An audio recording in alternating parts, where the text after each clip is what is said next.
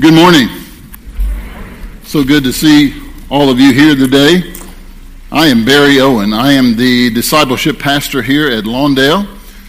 One of my many jobs to do is to connect people to God and then connect them to our church. I oversee our life journey groups, our D groups, our new members class, just a way to connect people to God and connect them to a class. And I've been given the wonderful opportunity to preach today. Rodney asked me to preach for him on this Sunday because he is at his granddaughter's baptism and celebrating that, and obviously we want him to be there. You notice when I read the Bible, I find myself wanting more details. I'm wanting our Lord to be a little bit more specific. Anybody else that way? There's a lot of things we say, man, I wish he'd just give us more details. It kind of reminds me of the time my brother and I were driving through Florida, and we were on a trip, and we were driving through this town, and as only brothers can do, we started arguing about how do you pronounce the town that we're going through. And so I said to my brother, I said, I think this is pronounced Kissimmee, Florida. He said, no, little brother, it's Kissimmee. I said, no, I think you pronounce it Kissimmee. He said, no. So we got to arguing back and forth, and it got so heated, I decided, I said, well, look, why don't we just pull into one of these restaurants, and we'll just go in, and we'll ask the locals here, how do you pronounce it? He said, sounds like a great idea to me. So sure enough, we pull into a restaurant, we go in, and a lovely young lady at the counter, and I said, ma'am, my brother and I, we're driving through your town here, and we're having an argument about where we are. I said, can you tell my brother, and I said, say it real slow so he will understand where we are. My girl said, I would love to. She leans over the counter and she says, Hardee's.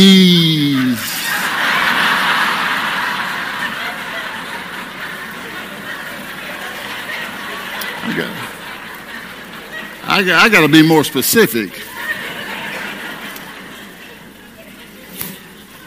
You have your Bibles this morning. Turn with me to John chapter 12. I'm going to be reading verses 1 through 19. And let us stand in honor of the reading of God's Word.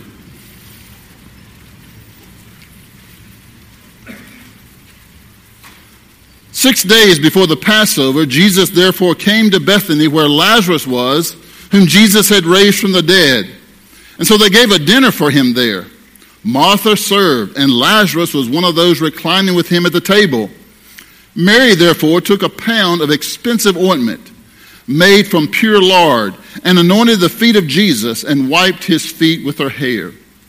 The house was filled with the fragrance of the perfume. But Judas Iscariot, one of his disciples, who was about to betray him, said, 'Why was this ointment not sold for 300 denarii and given to the poor?' He said this not because he cared about the poor, but because he was a thief. And having charge of the money bag, he used to help himself to what was put into it. Jesus said, 'Leave her alone, so that she may keep it for the day of my burial. For the poor you always have with you, but you do not always have me.' When the large crowd of Jews learned that Jesus was there, they came, not only on account of him, but also to see Lazarus, whom he had raised from the dead. So the chief priests made plans to put Lazarus to death as well, because on account of him, many of the Jews were going away and believing in Jesus. The next day, the large crowds that had come to the feast heard that Jesus was coming to Jerusalem. So they took branches of palm trees and went out to meet him, crying out, 'Hosanna, blessed is he who comes in the name of the Lord, even the King of Israel.' And Jesus found a young donkey and sat on it, just as it had been written, 'Fear not, daughters of Zion, behold, your king is coming, sitting on a donkey's colt.' His disciples did not understand these things at first, but when Jesus was glorified, then they remembered that these things had been written about him and had been done to him. The crowd that had been with him when he called Lazarus out of the tomb, raised him from the dead, continued to bear witness. The reason why the crowd went to meet him was they had heard he had done this sign. So the Pharisees said to one another, 'You see that you are gaining nothing. Look, the whole world has gone out after him. You may be seated. The triumphant entry is one that Jesus is coming into Jerusalem on what we know as Palm Sunday, the Sunday before the crucifixion. You see, the story of the triumphant entry is one of the few incidences in the life of Jesus which appears in all four Gospels. So putting these four accounts together, it becomes very clear that the triumphant entry was a significant event, not only to the people of Jesus' day, but to Christians throughout history. We celebrate Palm Sunday to remember this momentous occasion. But as we read this passage of Scripture this morning, we find that Jesus is going to Jerusalem. So we have to ask the question, why is he going to Jerusalem? Well, Jesus is going to the cross. What you may or may not know is that Jesus did not talk about the cross until his disciples had come to know him as the Christ.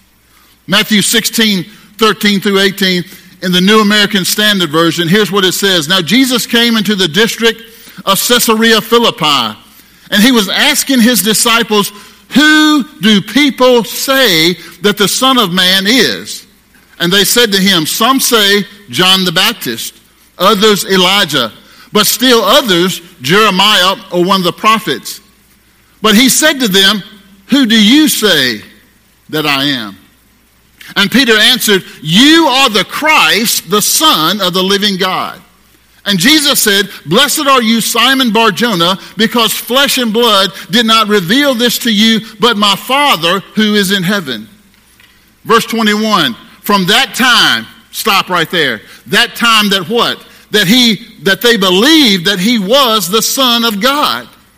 Jesus began to show his disciples that he must go to Jerusalem, and he must suffer many things from the elders and the chief priests and the scribes, and be killed and be raised up on the third day.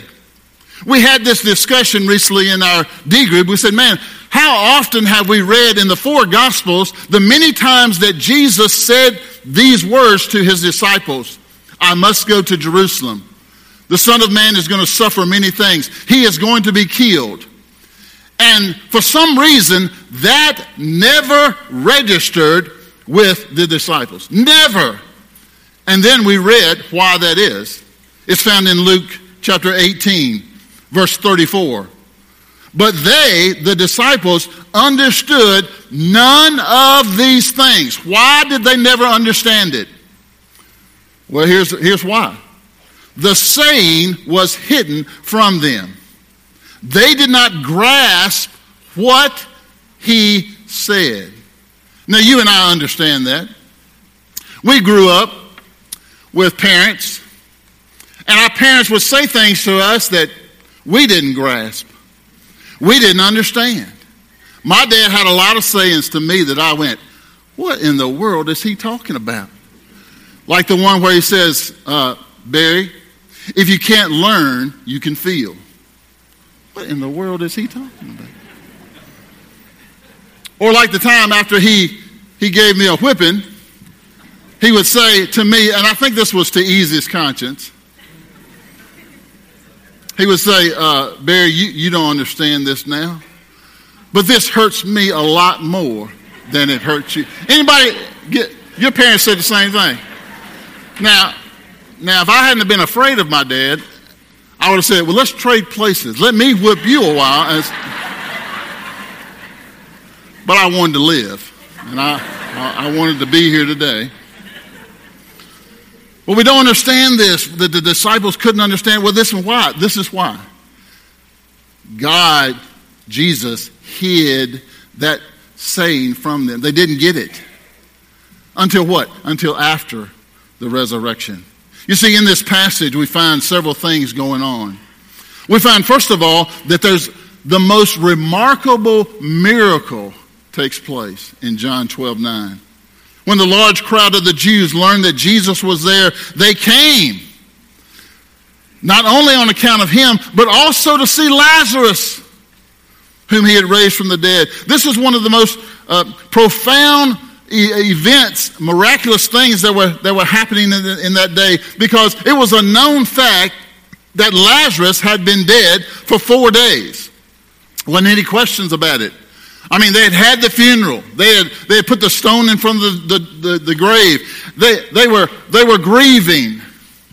Family members coming by, and then Jesus raises Lazarus from the dead. This miracle was not just a small thing. In fact, it was the talk of the town. Everyone was talking about it. Multitudes of people came out to Jerusalem, to Bethany, which was about 2 miles away. They wanted to see for themselves Lazarus. Many witnesses saw this miracle take place. And because of this miracle taking place, they knew, and they had just knew, because of this miracle, Jesus was the Messiah. But you also find in this passage a second thing that's going on. You see, when God is at work, so is the devil. You just mark it down. Verses 10, so the chief priest made plans to put Lazarus to death as well, because on account of him, many of the Jews were going away believing in Jesus. You see, the devil's greatest work in your life and mine is to keep us from God's work and God's word. You see, I try to tell men this all the time in our small groups, that if you ever want to grow your faith, you got to get into the Word. You got to be in a place where you're hearing the Word, because faith comes by hearing, and hearing by the Word of God. If you want to grow your faith, you got to grow in the Word. You got to put yourself in a position. See, Matthew 13:19 tells us what's going on when we hear the Word. When anyone hears the message about the kingdom and does not understand it. Why do they not understand it? The evil one comes and snatches away what was just sown into their heart. This is the seed sown along the path. You see, when you hear the word and you don't do anything with it, the devil is more than happy to take what was just preached to you and to snatch it away. The thing that you have to do with the Bible is apply it to your life. You see, some things don't work unless they have been obeyed. Some things don't work until that you put them into practice. Now try to imagine, though, this morning, the kind of heart that it takes for someone to possess in order to kill someone. Chew on that for a second. Try to imagine the kind of heart that it takes for someone to kill someone because they believe in someone. You see, the chief priests are so evil that they want to kill Lazarus. And what was Lazarus' crime? He believed in Jesus. Now, who were these chief priests? Well, Matthew 2:4 says they were expected to pronounce on matters of Jewish law and interpretation of Scripture. Matthew 21:15, temple discipline was their responsibility. Number 3, the chief priests were in charge of temple worship in Jerusalem. Are you hearing what I'm saying? The chief priests were the religious people of the day. The devil is still using religious people to do evil work. You see, these were the same priests who made the temple a place of profit versus a place of worship. In fact, Jesus cleared the room in Mark 11:17. I'll read that verse in a moment. But Jesus cleared the room of these profit makers because they were making his house a place of profit versus a place of worship. And why did they hate Jesus so much? Because he called them out. You see, evil people don't like to be called out. And when God is at work, so is the devil. And there are many people that I know over my 30 years of ministry who have been hurt by the chief priest. My wife and I worked for a couple of those. Chief priest. When it's all about profit and it's all about numbers and it's all about budget and it's all about building, let me ask you a question this morning. Where's the power of the Holy Spirit? You see, I can't do anything in my own flesh. It has to be the power of God reigning and working through our lives. And so many people today have been hurt, so much so that they don't even go to church. And can I say something to you this morning? I am so sorry that that's happened to you. I'm so sorry that you were hurt by those who were religious. You see, the church was never intended to be a place of hurt, but it has been for so many people. Church should be a place of help. The church should be a place of hope. The church should be a place of healing. It should be a place where you pick people up versus putting them down. We're supposed to be taking sick people and making them whole. One of the most powerful stories of restoration was a story by Jim Cymbala. Jim Cymbala is a pastor of a multiracial megachurch in Brooklyn, New York. It's called the Brooklyn Tabernacle. He became the pastor there in 1971, and when he began the tabernacle, the church members numbered less than 30. As of 2012, the church members are over 16,000. The church isn't located in a great location. In fact, it's one of the worst. Worst in town, homelessness, drug addicts, prostitution. You get the picture. But he tells the story that I have shared many times about Easter. He said it was Easter Sunday. I was so tired at the end of the day. I just went over to the edge of the platform. I pulled down my tie and I sat down and I draped my feet over the edge. It was a wonderful service with many people coming forward. The counselors were talking with these people. And as I was sitting there, I looked up in the middle aisle, and there in about the third row was a man who looked about 50. He was disheveled. He was filthy. He looked up at me rather sheepishly and as if to say, "Could I talk to you?" He says, "We have homeless people coming in all the time, asking for money or whatever." He said, "So I sat there and I said to myself, though I'm ashamed to admit it, man, what a way to end the Sunday. I've had such a good time preaching and ministering, and here's a fellow probably just wanting some money for more wine." He walked up to me. He got within about 5 feet of me, and I smelled the most horrible smell that I've ever smelled in my life. He said it was so awful when he got close. I literally would have to turn my head and inhale and then talk to him, and then turn my head and inhale and then talk to him again. I asked him, I said, "What's your name?" He said, "David." "How long you been on the street, David?" 6 years. "How old are you?" 32. I'm not kidding. He looked 50. His hair was matted. His front teeth were missing. His eyes were glazed. He was a wino.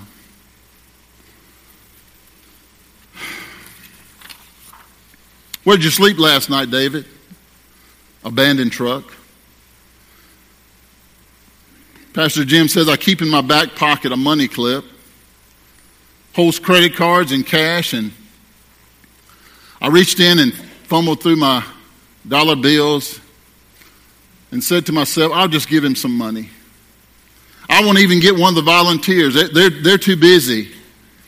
He says, "Usually we don't give money to people, but we usually take them to get something to eat. But I took the money out." And David pushed his finger in front of me. He said to Pastor Jim, I don't want your money.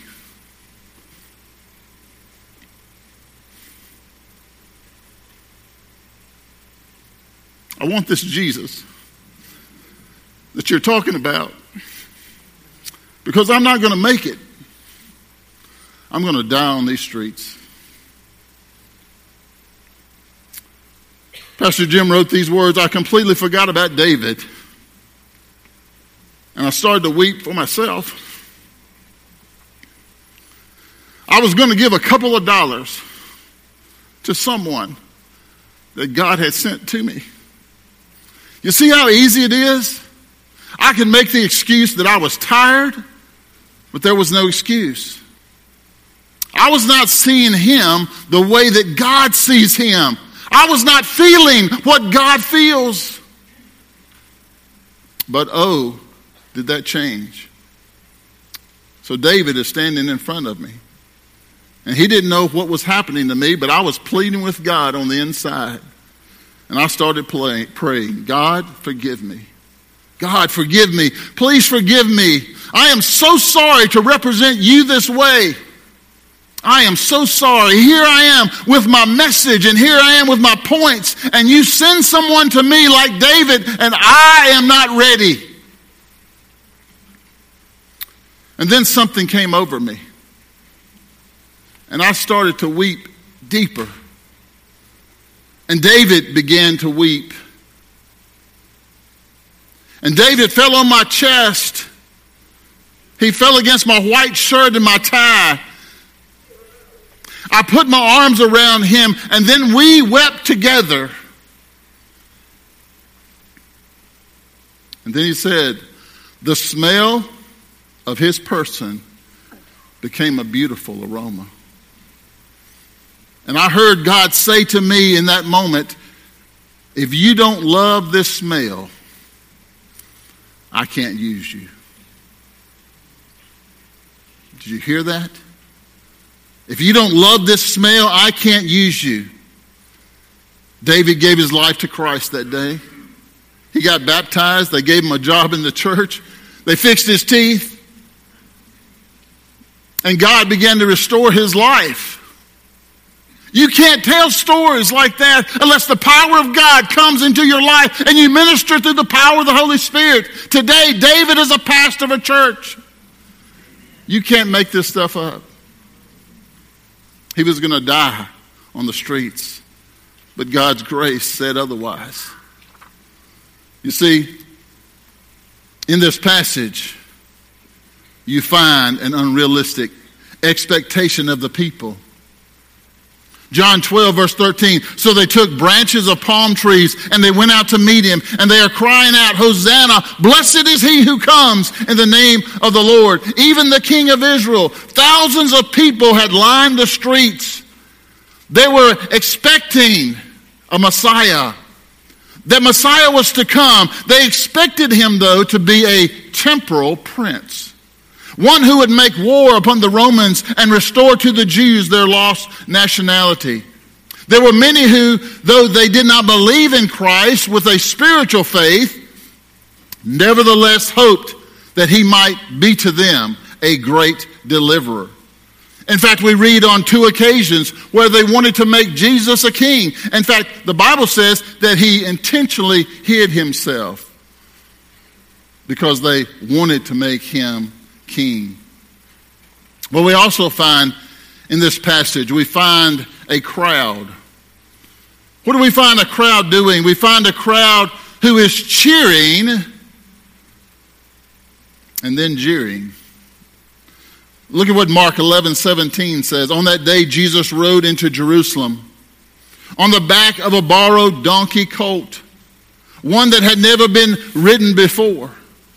And the disciples spread their cloaks on the donkey for Jesus to sit on. And the multitudes came out to welcome him, laying before him their cloaks and their branches of palm trees. The people hailed and praised him as the King who comes in the name of the Lord. As he rode to the temple, where he taught the people, he healed them. And then it takes a drastic turn of events. He's teaching the people, he's healing the people, and then he does what? He drives out the money changers and the merchants who had made his father's house a den of robbers. Now, why is that so important? Scholars believe that when Jesus took those tables and turned them over, there were probably $1 million of transactions on those tables that Jesus just completely destroyed. Not only did he destroy their money making, he drove them out of the temple. He made a statement. Jesus' purpose in riding to Jerusalem was to make public his claim that he was the Messiah, the King of Israel. He was fulfilling what was called the Old Testament prophecy. See, when Jesus rode into Jerusalem, Matthew says the king is coming on the foal of a donkey. It was the exact fulfillment of Zechariah verses 9 and 9. What does it say? Rejoice greatly, O daughter of Zion. Shout, daughter of Jerusalem. See, your king comes to you, righteous and having salvation, gentle and riding on a donkey, on a colt, the foal of a donkey. Jesus rides into the capital city as a conquering king, and he is hailed as the people see him. The streets of Jerusalem, the royal city, are open to him, and he, like a king, ascends to the palace. Not a temporal palace, but a spiritual place, that is the temple. He goes public with his message. He was their Messiah. If there's any encouragement I can give you today as a disciple of Jesus, it's to go public with your faith. I've been a student of the Word for a long time. And as I read the Bible, here's what I believe is happening and what does happen in the last days. I think years ago it was more, I would say, easier to ride the fence. A lot of lukewarmness. A lot of double life. In fact, when I was a student pastor, that was probably the most difficult thing that I had to deal with as a student pastor was students who lived a double life. I find it's not just students, though. It's adults. We don't live the authentic Christian life, and we don't go public with our faith. And so what I would say to you today is you have to go public, because the Bible is a revelation. It's telling us what is happening in the last days. And listen, if you don't believe that we're in the last days, you haven't read your Bible. And this is what I believe happens in the last days, is that God uses the last days as a dividing rod. And he is dividing us. And that you will see clearly in the last days those who belong to him and those who do not. We think all this about the church with COVID has been about a disease. I'm going to tell you, sin is a worse disease than COVID.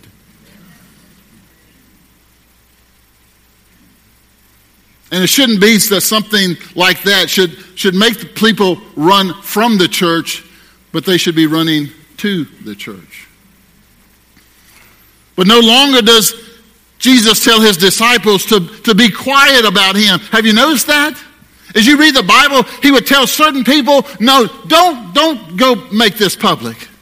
Go home. Tell your family and friends. But now he tells his disciples to go public. Don't be quiet anymore. Worship him openly. You see, the spreading of cloaks was an act of homage to royalty. So there's people who were taking off their outer garments and laying them down as he was riding through Jerusalem, and they were praising and singing. And I'm sure somebody got out a tambourine, and I'm sure several of them, many of them were dancing. Can you believe that? And we say Baptists don't dance. They do. They were dancing, they were praising, they were singing. He was Messiah. This was a huge event in the life of Christ. And Jesus was going public. He was their Messiah. But isn't it sad when cheers become jeers? The same people who were praising him, who were laying their garments down, just a few days later, are yelling, crucify him. Crucify him. You see, What we got to remember is that so many people have tried the Christian thing. I've heard that. Listen, we hear it all the time. I tried the church. I tried, doing what was right. I tried that, and it didn't work for me. Well, friend, it doesn't work when you try something. It does work when you try someone. Jesus is not something you try. Jesus is someone you trust. That's the problem. You have to get to a place where you trust in the Lord Jesus Christ. You see, the story of the triumphant entry is the story of a king who came as a lowly servant on a donkey, not a prancing steed, not in royal robes, but on the clothes of the poor and the humble. Jesus Christ came not to conquer by force as earthly kings, but by love, grace, mercy, and his own sacrifice for his people. He is not a kingdom of armies and splendor, but of lowliness and servanthood. And lastly, he conquers not nations, but hearts and minds. I stand before you today, someone who is a living testimony of the grace and mercy of God. I know what he means when he says, he has changed my heart and he has changed my mind. And as a follower, we should exhibit those same qualities so that the world sees in us a living Christ, someone who makes a difference in our life. And if you're here today, you've never trusted Jesus as your Savior. You've never put your trust in the King, in the Messiah. I want to encourage you to think about that and do that today. Let us pray. And God, we thank you today for your word. It tells us of a triumphant entry, a triumphant king, one who never, ever will leave us. You were going to the cross. People didn't understand who you were. They wanted to make you into something that you were not destined for. You were destined for a cross. It would be a place of humility. It would be a horrible death. It would be a pain so unimaginable. We can't even grasp how much pain that you endured for us, because you want us to have an eternal home, one that will never, ever end. And for that, we are always and forever will be grateful, because you did for us what we could never do for ourselves. And I pray, God, if you're working in the hearts and lives of people here today, may they come to this altar to find a place of prayer, to find a place of hope, as our pastors are here to welcome them, to pray with them, to encourage them. Help us always be mindful that we are a church that is trying to lift people up through the power of the Holy Spirit.